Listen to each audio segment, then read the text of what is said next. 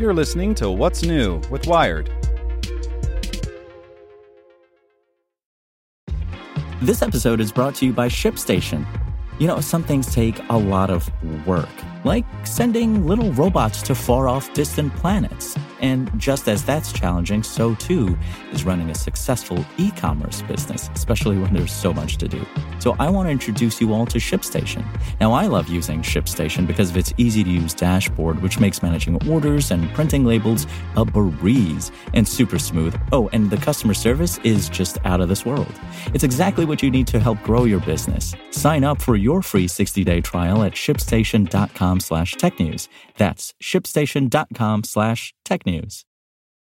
This podcast is supported by Tools and Weapons, the podcast hosted by Microsoft Vice Chair and President Brad Smith.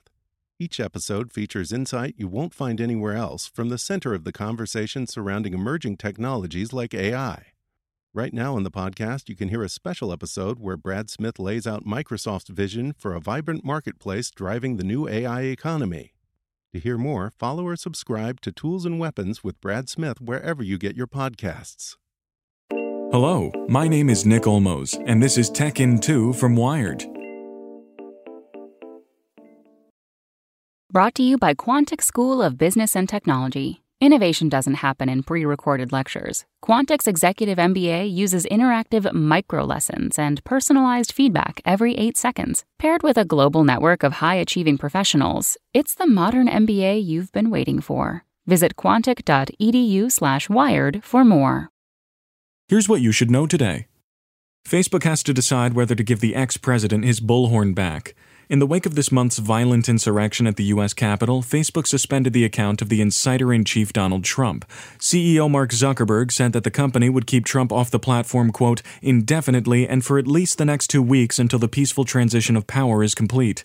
Now that the transition is official, Facebook has a decision to make. It won't make that call itself, though. Facebook said it asked the oversight board it created to make the call on whether or not Trump is welcomed back on Facebook. The oversight board is an independent entity funded by Facebook. 3 years in the making, it has yet to issue its first decision, but Facebook is expecting rulings in 6 cases that the board has been mulling over since it finally began operating this fall. The Trump decision will be the 7th ruling.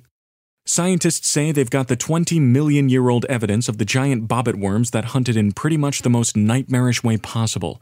What are we dealing with exactly? Well, the worm, which grows to 10 feet long, digs a burrow in the seafloor, leaving only its bear trap of a mouth sticking out. When a fish approaches, the bobbit worm shoots out of its burrow with astonishing speed, snapping its jaws around its prey. With violent tugs, the worm then drags the victim down into its lair, where it eats the fish alive. Now, scientists say they've found evidence that an ancestor of the bobbit worm may have been menacing fish 20 million years ago. Writing in the journal Scientific Reports, the researchers argue that hundreds of fossilized worm burrows found in what is now Taiwan show telltale signs of struggle. They haven't found the worms themselves, mind you, as boneless critters like worms very rarely fossilize.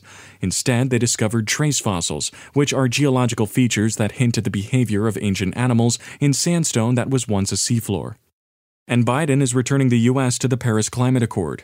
Will it matter? The executive order means that U.S. officials now will begin calculating a new target for the nation's overall carbon emissions by the year 2030.